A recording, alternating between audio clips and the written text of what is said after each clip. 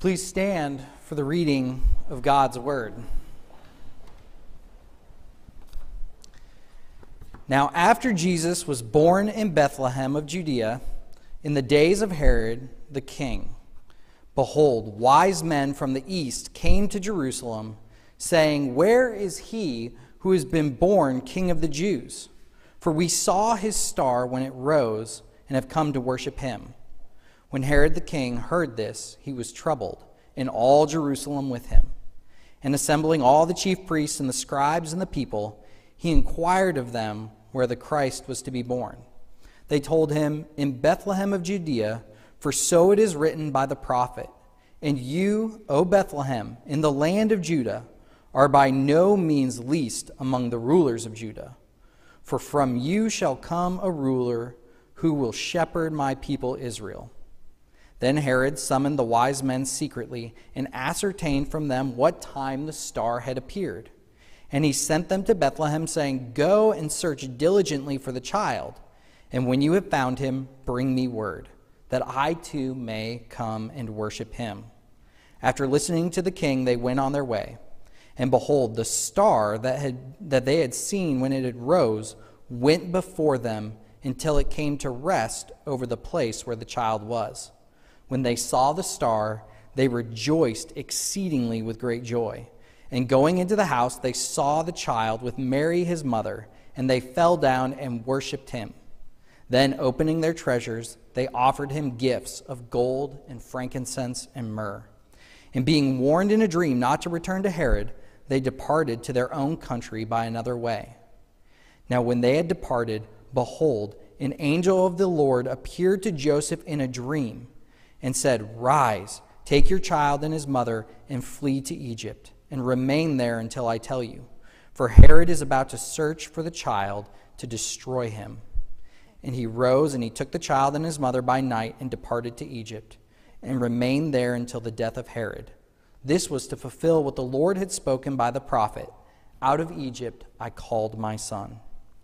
Then Herod, when he saw that he had been tricked by the wise men, became furious, and he sent and killed all the male children in Bethlehem and in all that region who were 2 years old or under, according to the time that he had ascertained from the wise men. Indeed, the grass withers and the flower fades, but the word of our Lord stands forever. May he add his blessing to it. You may be seated. Well, friends, pray with me again. Gracious Heavenly Father, we do ask that now as we look at this text, as we consider the next portion of the life of Jesus, that you would change us by it, that you would encourage us in it. And we pray, Lord, that you would give us eyes to see and ears to hear all that your text has for us. We pray this in Jesus' name. Amen. Well, I know I've told many of you before, but I am an Eagle Scout. And so one of the things that I have been trained in is orientation and navigation. And I'm very proud in saying that I have a good sense of direction. Now, my wife, Courtney, might say something different. And we have lots of stories about this, but there's one that is really distinct in our minds from when we were first dating. You see, Courtney's car needed to get new tires, and her dad, who was in Ohio, had purchased tires ahead of time, and we were living in South Carolina. And so I thought, as the dutiful boyfriend, I would go with her and make sure everything went as it should. But see, this is before we had GPS on our phones and before we had GPS in our cars. And so we did that old archaic form of going to MapQuest and printing out the directions. And it just so happens when we did this, I thought I saw a shortcut that would impress Courtney. Yeah, see, some of you are laughing because you know where this is going to go. So off we went, and I immediately diverted from what the map had said.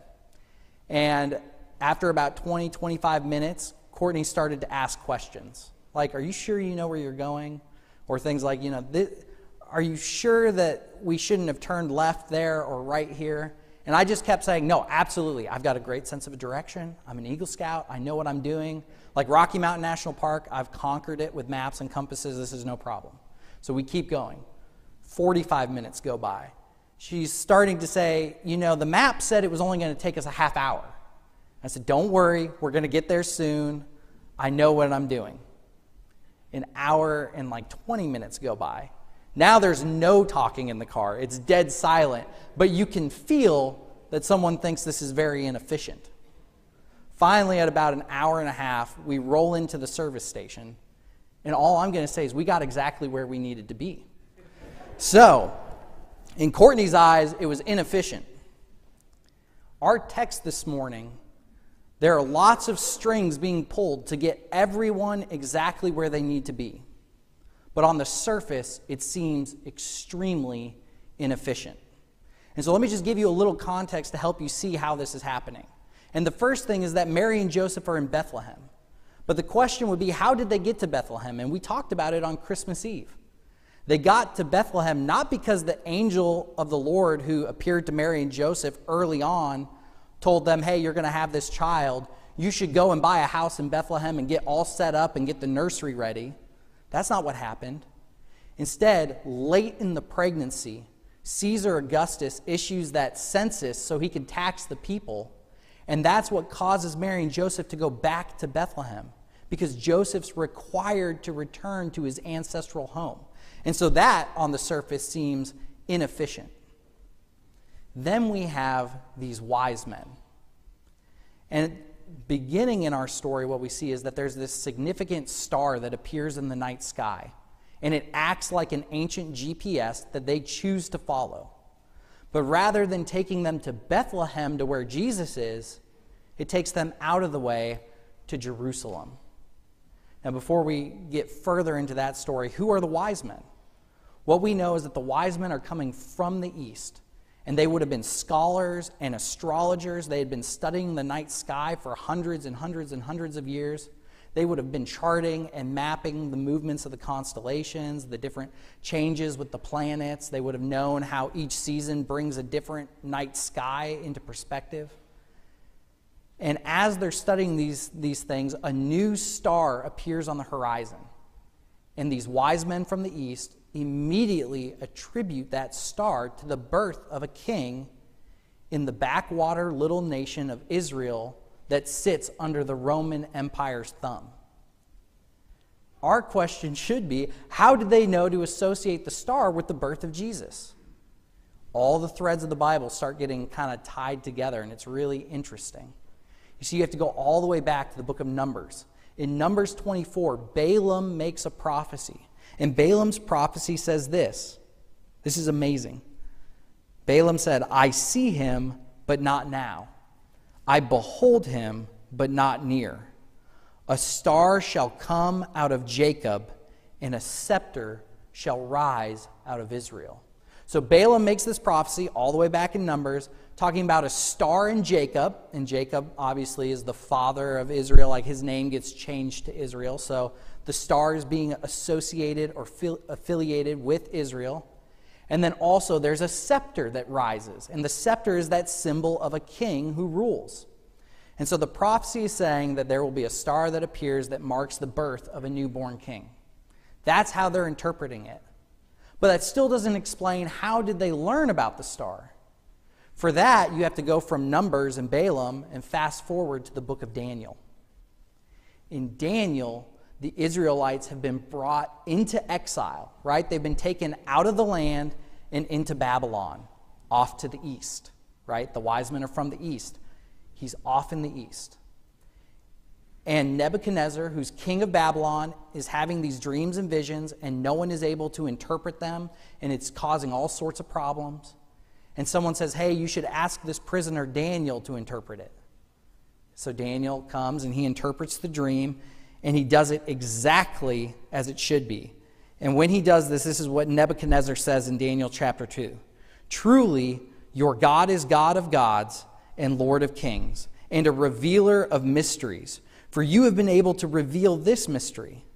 Then the king gave Daniel high honors and many great gifts, and made him ruler over the whole province of Babylon. And listen to this.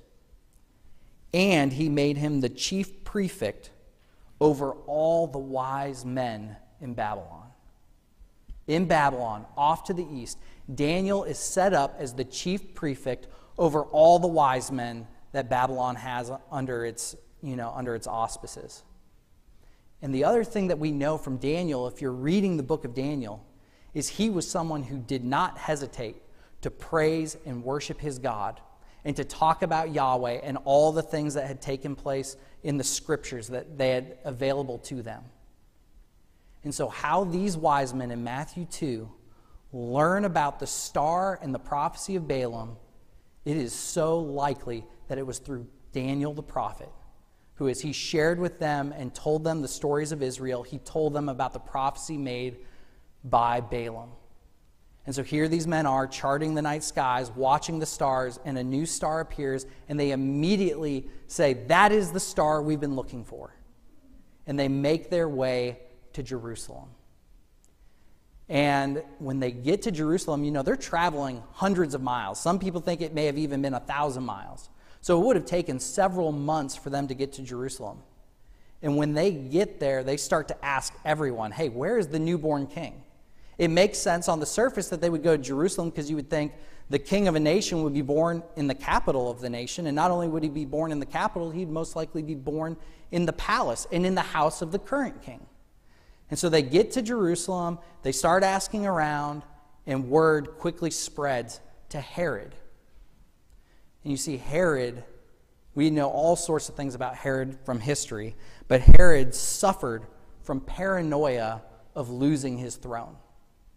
And so all throughout Herod's life, as soon as he becomes the king of Jerusalem, he is constantly taking people out who are a threat. And so it doesn't matter if it's wives. He had many wives, and he had many wives killed. It doesn't matter if it was in-laws. It didn't matter if it was other foreign rulers. It didn't matter if it was his own sons. Herod would do whatever it took to keep the throne in Israel.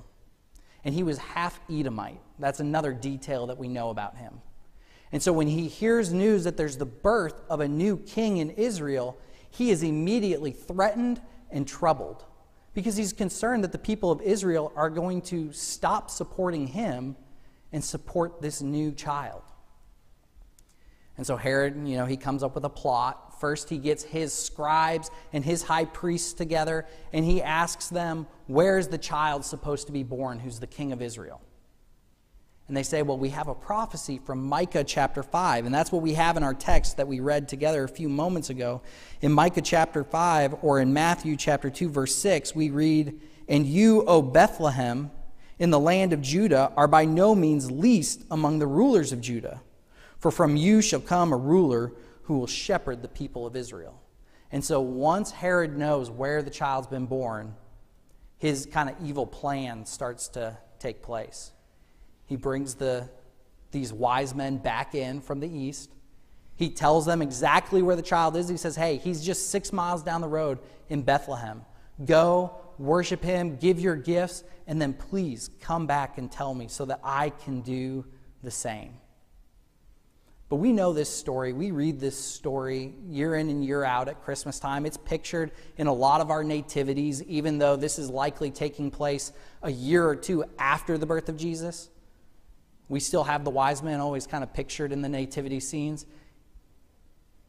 What we see is Herod's plotting to destroy this child. And so he asks them to come back and tell him where he is. And so the wise men go. The wise men go, and the star reappears, that ancient GPS, and it leads them straight to the house where Jesus is now living. And they worship him, and they praise him, and they give their gifts to him, and it's a wonderful occasion. And then as they're getting ready to leave, look at what verses 12 through 14 say. Being warned in a dream not to return to Herod, they departed to their own country by another way. Now they had departed, and behold, an angel of the Lord also appeared to Joseph in a dream, and said, Rise, take the child and his mother, and flee to Egypt, and remain there until I tell you. For Herod is about to search for the child to destroy him. And when he rose and took the child and his mother by night, they departed to Egypt. What comes next in verse 16 is one of those passages, and we'll get to 15 and 16 in a minute, but when we get to verse 16, what we see is one of those passages that's just so hard to swallow when we come to them in the Bible. It is so difficult and so dark, and it can be hard to understand. Because the question should come to your mind of, why didn't the Lord appear to the wise men before they ever got to Jerusalem and say, don't go in, don't meet with Herod, cut across here and go straight to Bethlehem? Why didn't the star that had all these special miraculous properties that was moving around and leading them, why didn't it lead them away from Jerusalem and straight to Bethlehem for the sake of these young boys? This is a difficult thing that people wrestle with, and many critics of Scripture pull this up as a passage to critique and to put forth. Why didn't that happen? Well, thankfully, Matthew tells us exactly why in verse 15. And it doesn't necessarily make it easier to swallow what takes place, but it is astonishing what it does for how we view the Lord Jesus. Verse 15, we read that they remained in Egypt until the death of Herod, and that this was to fulfill what the Lord had spoken by the prophet Hosea, out of Egypt I will call my son. And so here Matthew's telling us the exact reason why all of this is taking place, why what seems to be inefficient in terms of getting, the wise men to Bethlehem and getting Jesus to Egypt, why that all is taking place is to fulfill prophecy from the Old Testament. In the providence of God, Jesus' entire life is orchestrated in such a way that his life is going to be a picture of the history of Israel. What's taking place in our passage is Jesus is being made able to fully and completely and perfectly fill out the resume to be the Redeemer of mankind. And part of being able to fulfill that resume means that he not only needs to relive all of the past of Israel, the trials, the troubles, the failures, but he also needs to reverse it by keeping Yahweh God Almighty's law perfectly. And so this is seen throughout his life. And there are all sorts of pictures of this. And so just a few examples to help us get kind of an idea of how this works in Scripture before we look at our passage. I think that's helpful. So one, we have the prophecy from Micah 5 about being born in Bethlehem. Why did Jesus need to be born in Bethlehem? So that he could be the true and better David. You see, Jesus being born in Bethlehem associates him with being born in the house of David. But unlike David, who failed and sinned and was unfaithful at times, Jesus would be a perfect and better king. Fast forward in Jesus' life to when he goes into the wilderness, right? The Holy Spirit, after his baptism, leads him into the wilderness, and for 40 days and 40 nights, Jesus is without food and water. His life is being put in parallel with the Israelites in the wandering. After being brought out of Egypt, for 40 years, they wander and are called to trust in the Lord. He's to give them manna from heaven. He gives them water from the rocks. Yet how quickly is it that they fail to trust in Yahweh? Right? Even when they come to Mount Sinai and Moses goes up and is receiving the 10 Commandments, they almost immediately turn their backs and create the golden calf and fall down and worship it instead of the Lord. They're constantly complaining and grumbling, wanting to go back to Egypt. But Jesus, when he's in the wilderness and he is hungry and he is thirsty, he doesn't fail like the nation of Israel did. He puts his trust in the Lord. And so not only is he a true and better David, but he's true and better Israel. Go a little further. While he's at the end of the temptation, or at the end of the wandering, he's faced with temptation. Satan comes and directly confronts him and tempts him to turn his back on Yahweh, his Father. That's parallel with what took place in the garden. Adam was tempted to take the fruit of the knowledge of good and evil and eat from the tree of the knowledge of good and evil and eat it. And Adam failed, and he plunged all of mankind into sin and misery. What does Jesus do when he is tempted by Satan directly? He puts his faith and trust in the Lord, and he turns his back on Satan, and Satan flees from him. See, all these moments in Jesus' life are being put in place by the hand of the Father so that Jesus can relive, recapitulate, and reverse all of those failures. And in doing so, he's filling out that resume to be the perfect Messiah for God's people. And so in our passage, we see an astounding parallel in the life of Jesus. It pairs right up with Moses. You see, when Moses was born, there was a ruler over the Israelites so concerned about losing his power because the Israelites were growing in number that he issued a decree to have all the young boys put to death. And Moses is miraculously delivered. Jesus, he's in Bethlehem, in Jerusalem, under the reign of a king who's so threatened at losing his power, he seeks to destroy the child by having young boys put to death in Bethlehem and in the surrounding areas. Jesus is perfectly reliving all that Israel had gone through, all the pain, all the sorrow, all the trials that they went through, so that he can be the Redeemer for you and me. And so what this does is it displays, one, that he is the perfect Redeemer. Like, he fills that resume out perfectly. But two, it displays the power of God's providential workings in our life. In such a dark situation in the life of Jesus, when he is still a young child, Herod intends to do something so evil and so horrible, and yet the Lord uses it for the good of those whom he's called to himself. Doesn't make it easier, but it really is amazing to consider the fact that in the life of Jesus, the Lord has orchestrated all these things to take place so that he can check those boxes, so that he can relate to Israel as a nation as a whole. But there's one last kind of beautiful point to be made. And that it's not just in the big redemptive historical ways that the Lord has laid out Jesus' life, but it's also in smaller ways. He's orchestrated every moment, every experience that Jesus will go through. And he's done it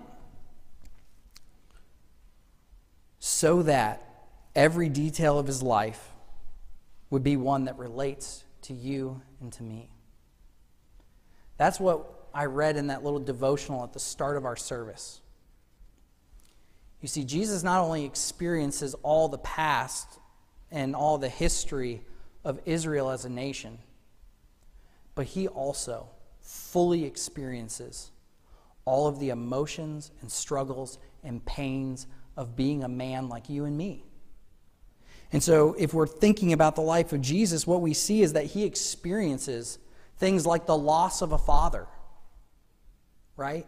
Joseph, we see Joseph one more time in the Bible when Jesus is 12 years old and he gets left behind at the temple and they can't find him and they go searching for him. That's the last time we see Joseph. And so we assume that Joseph passes away and Jesus knows what it's like to lose a father. Jesus weeps at the death of a friend. When Lazarus dies, he knows what it's like to lose someone you love. He's betrayed by Judas, one of his closest friends. He's abandoned by the other disciples when he's arrested. He's persecuted. He's born into poverty. He suffers and is faced with all sorts of trouble and fear and pain and temptation. See, he can relate to us completely. Like that devotional said that we read earlier, it says that he not only has suffered what we feel, but he suffers with us in what we feel. He desires to help and comfort us and to do what is best for us in such a condition out of his wonderful love for us. He feels as we feel at the suffering of a very dear friend.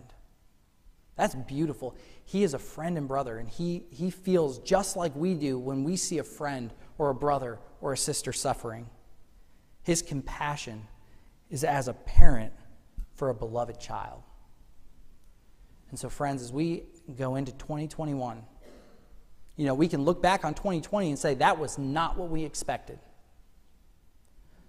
But we can know that God ordained such a year for his purposes and for our good. And we can look forward to this year, as our confession of faith said, trusting in that providence. And when we do, you know, we said this: what impact should the belief and providence of God have in our lives? Well, that we may be patient in adversity, thankful in prosperity, trusting in our faithful God and Father.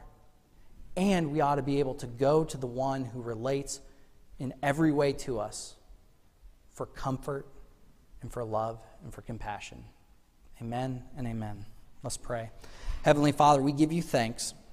We give you thanks for Jesus in all the ways that you laid out his life so that it would relate to us, so that he would perfectly and absolutely be our Redeemer, and so that we might know that you are in control of all things. We give you great thanks and praise in Jesus' name.